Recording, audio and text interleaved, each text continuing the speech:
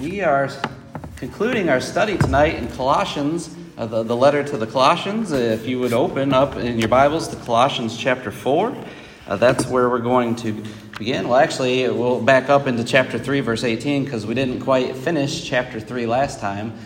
But again, this was a study that we have been going through this letter chapter by chapter. I was hoping it would take us 4 quick weeks, but of course with sicknesses and CYC and stuff, we are concluding it tonight. So it's been a couple of months since we began this study, but let us think back to Luke chapter 24. If you're familiar with this account, after Jesus has been resurrected, you remember there's these two men. They're leaving Jerusalem and they're on their way to this city called Emmaus. It's about 7 miles away from Jerusalem, and they're sadly walking away because what they thought was going to happen did not happen in their minds. And if you recall, an individual comes and he tags along with the two men as they're walking. One of their names is Cleopas. We don't know the other name of the other man, but Jesus tags along with them, although they don't understand that it's Jesus at that time. And Jesus is talking with them, and he's asking them, what's up? What's going on? And they're shocked. They're shocked that Jesus, they say, are you the only person who doesn't know what just happened in Jerusalem? That this man, Jesus, who we thought was the Christ, who we thought was the Messiah, was crucified. They were hoping that it was he who was going to redeem Israel. Well, Jesus at that point starts teaching them. If you recall, he starts teaching them and explaining to them how the Christ had to die and to be resurrected 3 days later. And he was, as Luke chapter 24 tells us, he was explaining himself through the scriptures. Well, later that evening, as they go to the place where they stop and they're about to have dinner together, they finally make the connection that they are in the presence of Jesus. And Jesus vanishes from their spot together, and it says there in the chapter, it said the two men together looking at one another say, "Were not our hearts burning within us while he was speaking to us on the road, while he was explaining the scriptures to us?" And again, that's the point that I was hoping in the study of the book of Colossians that we're doing together is that, as we go through verse by verse, that we also get that burning desire to know more about Jesus. Again, we've covered Colossians chapter 1, the supremacy of Christ. We saw that throughout the whole chapter, that Christ is supreme, that he is the firstborn of all creation, that he is the image of the invisible God. And then we got to Colossians 2, and we noticed that Paul had some things to let them know to beware of. Beware of self-imposed worship. Beware of people trying to bind on you things from the old law, from the law of Moses. And then in chapter 3 that we looked at a couple of weeks ago, we see that that Paul is moving towards a more practical section in the book of Colossians and talking about their new life in Christ. Remember, he begins that chapter by saying, if you have been raised up with Christ, keep seeking the things above. Set your mind on the things above. He tells them to put off their old self, put off their old man, and put on the new man. Right? Put on the new self. And you remember, he gives a laundry list of things that they need to stop doing, and then he gives them a list of things that they need to start doing. Right? Forgiving one another, and encouraging one another, and helping one another. And of course, the final thing that he says, but above all else, love. Put on love. So let's continue our study. Again, hopefully we will finish this tonight in Colossians chapter 3, starting in verse 18, where we left off last week, as Paul is going to let us know how I relate to people at home and in the workplace. And again, we are in this practical section of the book of Colossians, how we as Christians should act in the world. This is what Paul is trying to get through to them. And so let's notice some things starting in verse 18 through 21. Paul writes this. He says, "Wives, be subject to your husbands, as is fitting in the Lord. Husbands, love your wives, and do not be embittered against them. Children, be obedient to your parents in all things, for this is well-pleasing to the Lord. Fathers, do not exasperate your children, so that they will not lose heart." Okay, so Paul has, in this first section here, he's pointing out 4 different groups of individuals, and he starts off with the wives. Right? Headship within Scripture is something that has been divinely imposed since the beginning of mankind. Notice a couple of passages that Paul writes elsewhere. 1 Corinthians chapter 11, verse 3. Paul says this, "But I want you to understand that Christ is the head of every man, and the man is the head of a woman, and God is the head of Christ." Notice Paul is laying out divine authority here. He says God is the head of Christ, Christ is the head of man, and man is the head of woman. Notice what he also says in Ephesians chapter 5, verses 22 and 23. Ephesians chapter 5, verses 22 and 23, very similar to the passage we just read. Paul says, "Wives, be subject to your own husbands as to the Lord. For the husband is the head of the wife, as Christ also is head of the church, he himself being the Savior of the body." Passages like these in our modern world, they see it as offensive, right? Words like submit, submission, head of, these are words that people, sort of fear without really knowing the full context, the full meaning of these words. The Apostle Paul has been labeled as misogynistic, sexist in his writings because of passages like these. But Christianity, when we study Christianity, it elevates women to a place and places them on a pedestal unknown before that time period that Paul is writing about. And so Paul's saying, again, in Colossians chapter 3, verse 18, "Wives, you want to honor God, be subject to your husbands." Honor your husband. Respect the leadership position that God bestowed upon him. Right? Someone has to be the leader in this organization, in this family matter that he has established. And God set the man to be that. Our God is a God of order. We see that again in Scripture. We see in the church, right? The church is to submit to the eldership if there's an eldership within the congregation. We see that the people are to submit to their government as long as the government doesn't impose anything on them that is contrary to Scripture. And God put man in charge of the home, again, giving him that role in spiritual leadership. Even Peter writes about this in 1 Peter chapter 3. He's talking to women who may be married to non-Christians in 1 Peter chapter 3. And even if your husband is a non-Christian, Peter says, win him over by your behavior. Right? Again, as long as it doesn't violate Scripture, as long as your husband doesn't ask you to do something that would dishonor the Word of God, be submissive to him, Peter says. Again, wives, be subject to your husbands. And then he goes on to the husbands. In verse 19, "Husbands, love your wives and do not be embittered against them." And that word there for love your wives, is agape love, right? It's not a romantic love, but it's I want what's best for you. And there's no better passage within Scripture than 1 Corinthians chapter 13, verses 4 to 7, to understand agape love. We hear these words addressed in weddings all the time. Love is patient, love is kind, and is not jealous. Love does not brag and is not arrogant. It does not act unbecomingly. It does not seek its own, is not provoked, does not take into account a wrong suffered, does not rejoice in unrighteousness, but rejoices with the truth, bears all things, believes all things, hopes all things, endures all things. Right? That's agape love. That's the love that God, through Paul's writing here, is commanding that husbands love their wives in such a way. Why? Because he says, do not be bitter or harsh towards them, because this is what pleases God. And then he moves on to the children. Right? In verse 20, the children are commanded to obey, listen to, yield to the instructions of their parents. I've mentioned a couple of times that the letter to the Ephesians and to the letter to the Colossians are very similar. Right? Ephesians is more emphasizing the church, and Colossians is more emphasizing the Christ. But they have some very similar verses within them. Ephesians chapter 6, verses 1 through 3, Paul gives us a little bit more detail into the thoughts that he just had about children. Ephesians chapter 6, he says, "Children, obey your parents in the Lord, for this is right.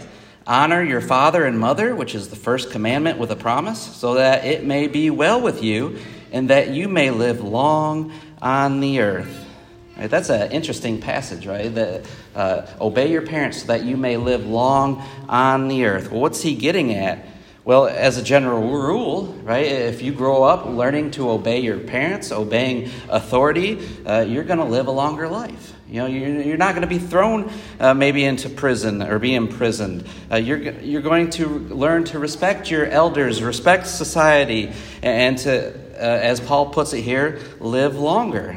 You know, that's his message for the children. Where there is no respect for parents, again, there is no respect for society, for those in authority. You know, we see here that Paul, he's pretty much touching everybody, right? Wives, husbands, children. And then verse 21, he talks to the fathers. Again, fathers, do not exasperate your children so that they will not lose heart. And again, very similarly in Ephesians chapter 6, verse 4, he says, fathers, do not provoke your children to anger, but bring them up in the discipline and instruction of the Lord. Right? Do not exasperate. Do not provoke your children. Well, how can we do that? How can, as fathers, exasperate or provoke your children? Well, one of the things is, being a father is being consistent, right? If at one time something is wrong, then the next time the children commits that same act, it should be wrong then as well. You shouldn't get a free pass, right? Because as he says here, do not frustrate your children. Do not exasperate them. Do not provoke them. And again, we have Paul going through as these Christians in Colossae.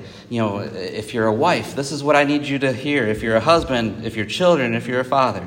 And then let's notice as he moves on into verse 22 through chapter 4, verse 1, he's going to switch his focus towards the servants and their masters, or what we would more look towards as employees and bosses in today's. But let's read these passages.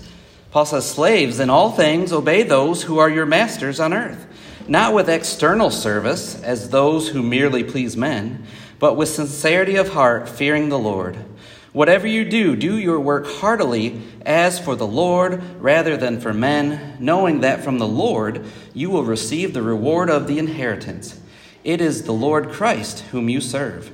For he who does wrong will receive the consequences of the wrong which he has done, and that without partiality. Masters, grant to your slaves justice and fairness, knowing that you too have a master in heaven. Again, how I relate to people in the workplace. You know, that's how we can take these passages today. The context, again, is of a servant relationship with his master. And we understand that in that society, you know, some 2,000 years ago, that slavery was, you know, it was accepted in that society. If you were way in debt, you know, sometimes you had to sell yourself to someone else to get out of that debt. But we understand that, you know, the Bible, the principles of Christianity, you know, when we put those into place, as Paul writes here, you know, those things tend to fade out of society. As Christianity spread in the first century, so did that type of slavery that we saw in the first century in Jewish history.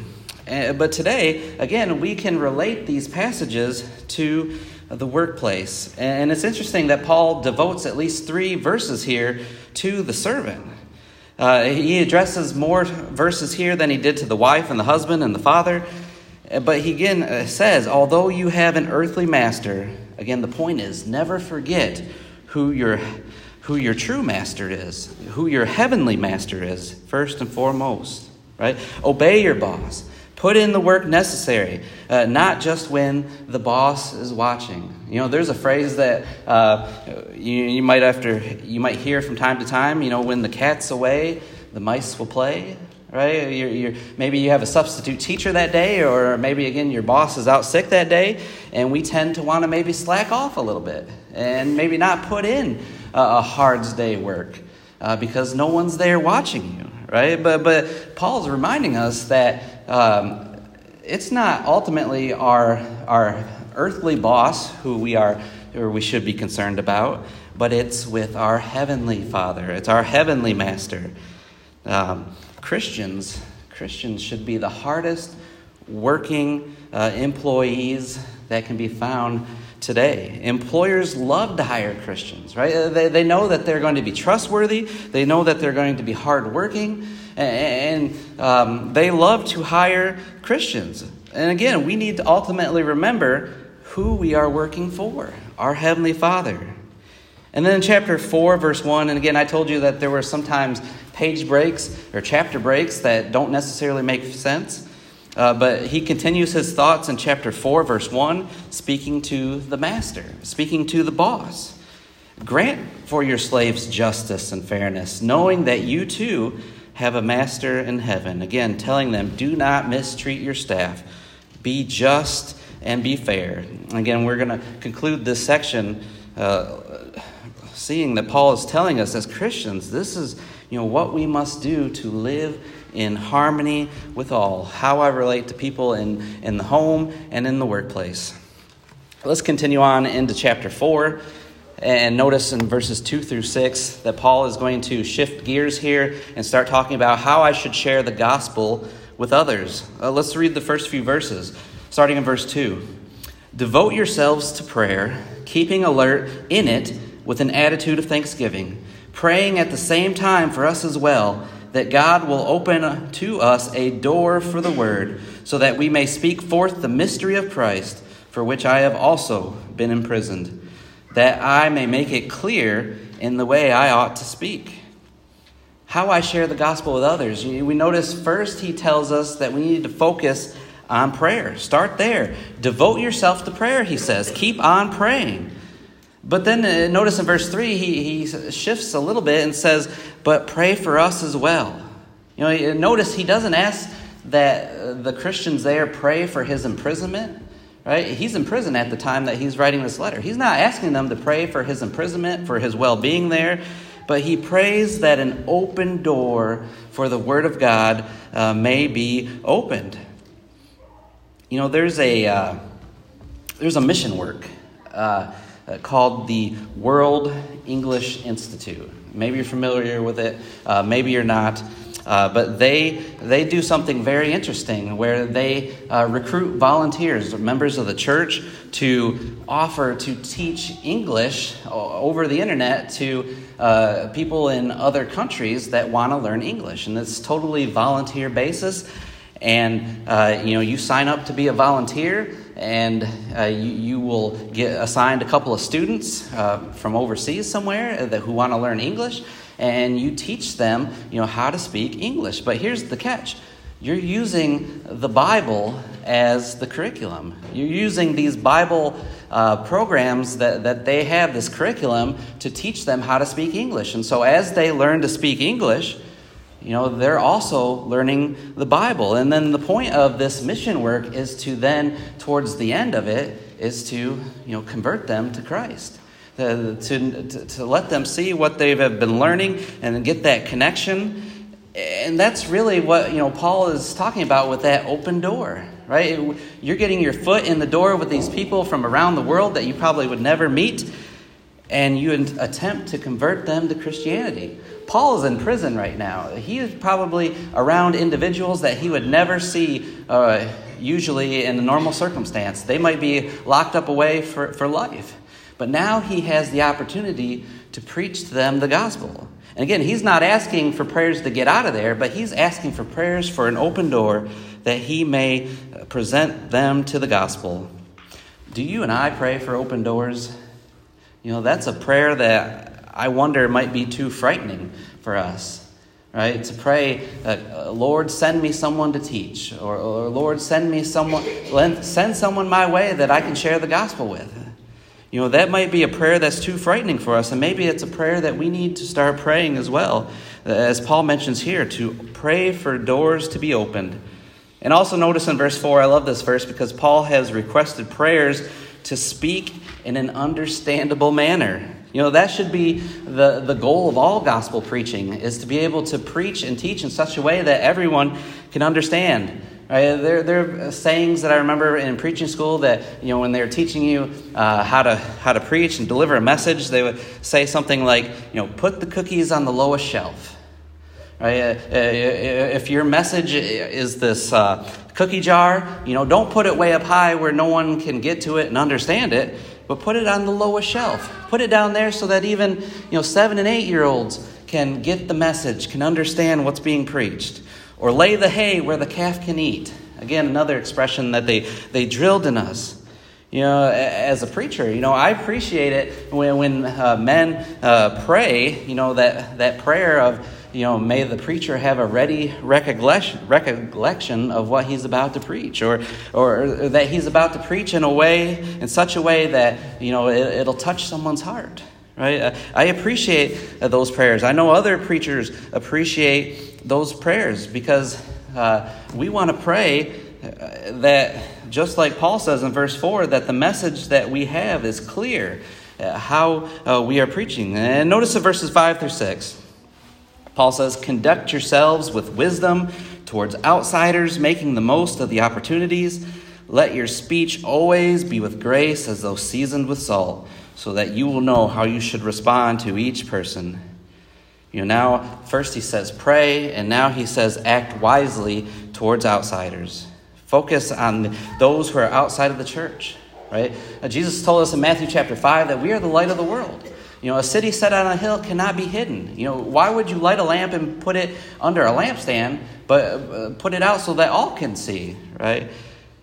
We have opportunities all around us, Paul says, and people are watching. So we need to make the most of those opportunities. But also, in verse 6, but in those opportunities, make sure that we season it with salt.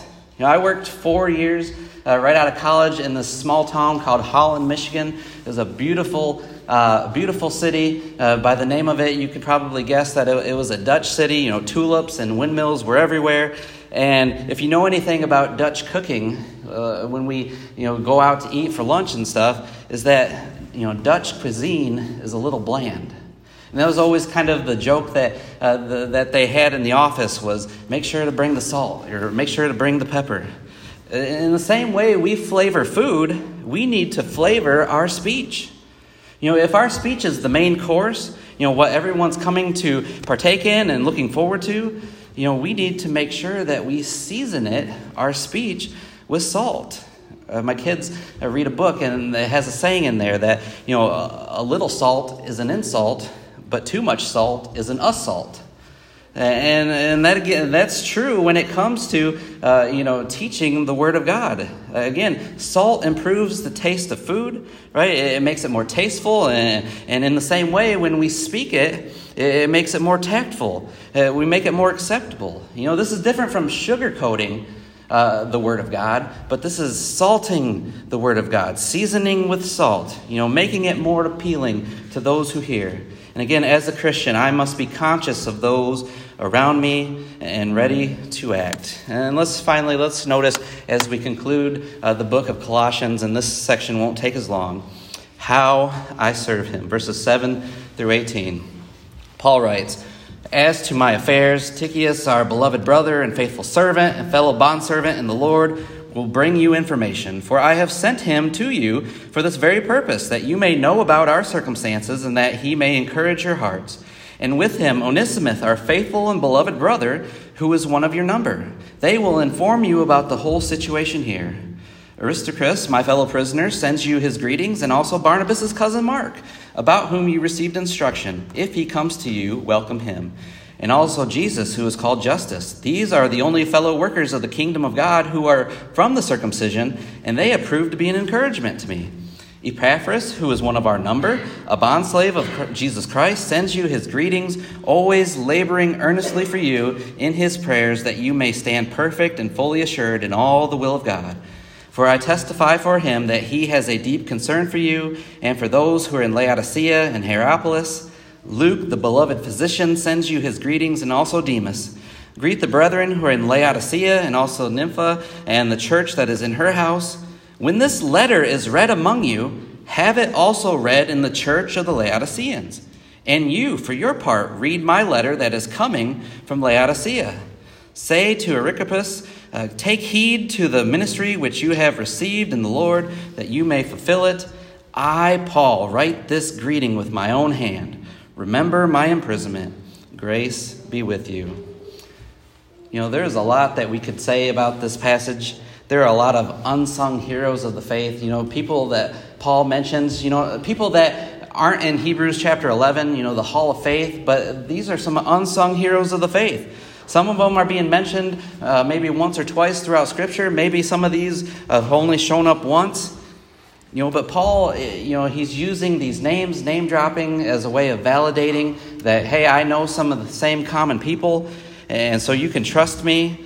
And we notice some of these individuals. Let's just pick out a few. He mentions in verse 10, a man by the name of Mark, who was Barnabas' cousin. Maybe we also know him as John Mark within Scripture. This is the man who wrote the Gospel of Mark. In the book of Acts, during the first missionary journey of Paul, Mark leaves that journey. And Paul, when they go to do the second missionary journey, we remember Paul doesn't want to bring Mark with them. Paul and Barnabas, they have sort of a conflict there. So Barnabas goes away and he takes John Mark. And Paul, he takes Silas, and they go on a separate, different mission. But the point is, what's fascinating is here we have John Mark that Paul says is useful for my ministry. Right? They've reconciled. They might have had, butting heads about something, and one went one way and one went the other. But here, when Paul is in prison and he needs the help of the brethren, it's John Mark who he mentions. Also, we can notice a man by the name of Demas in verse 14. Demas is mentioned a couple times within Scripture, here in Colossians chapter 4 and in Philemon, and he's there both times described as Paul's fellow worker. But when Paul comes around to writing 2 Timothy chapter 4, verse 10, he mentions that Demas, having loved this present world, has deserted me. Right? Demas left the service of Paul. Demas left Christianity for this present world. And again, that's another whole other sermon that we could follow and look at Demas as not that he progressed towards Christ, but that he progressed away. And that those who at once were saved, were in Christ, are now lost. Verse 15 and 16, as we close this study, this is really what fired me up to preach this lesson on Colossians. Because again, look at verse 16. When this letter is read among you, right? Paul knew, or he wanted that the letter to the church at Colossae to read this letter together, to stand up and have it read to everyone. And then that other letter that he had sent to the church in Laodicea, when they get that, to again read it in front of everyone. We just did that, right? It took us a while, but we read through the entire book of Colossians together. Again, that was Paul's instructions for them. And we recall that Paul did not write, in this letter in chapters and verses like we see it, but rather, it was a letter, right? He starts off to the Colossians, and it's just like a letter you and I would read or write. The letters are some of the most personal things that we can do and receive from others. And today it's almost a lost art, is it not? Especially in our days of emails and emojis and texting. But again, Paul reminds us in 2 Timothy chapter 3, verse 16 and 17, that all Scripture is inspired by God and profitable for teaching and for reproof and for correction and training in righteousness. And although, we just studied together the book of Colossians, it's just one of the 27 books in the New Testament. My prayer is that, something within these studies sparked your interest to maybe dig deeper into this letter or into a subject that maybe you haven't thought of before. But again, I love this opportunity to study this way, and maybe in the future we can take another book and do this as well. But I just want to leave you again with Paul, what he said in Colossians chapter 3, starting in verse 1. Therefore, if you've been raised up with Christ, keep seeking the things above where Christ is, seated at the right hand of God. Set your mind on the things above, not on the things that are on the earth. this evening as we offer the invitation. If anyone is subject to the invitation, they're ready to become a Christian, to put on Christ in baptism, or if you need the prayers of this congregation, please let us know as together we stand and sing this song of invitation.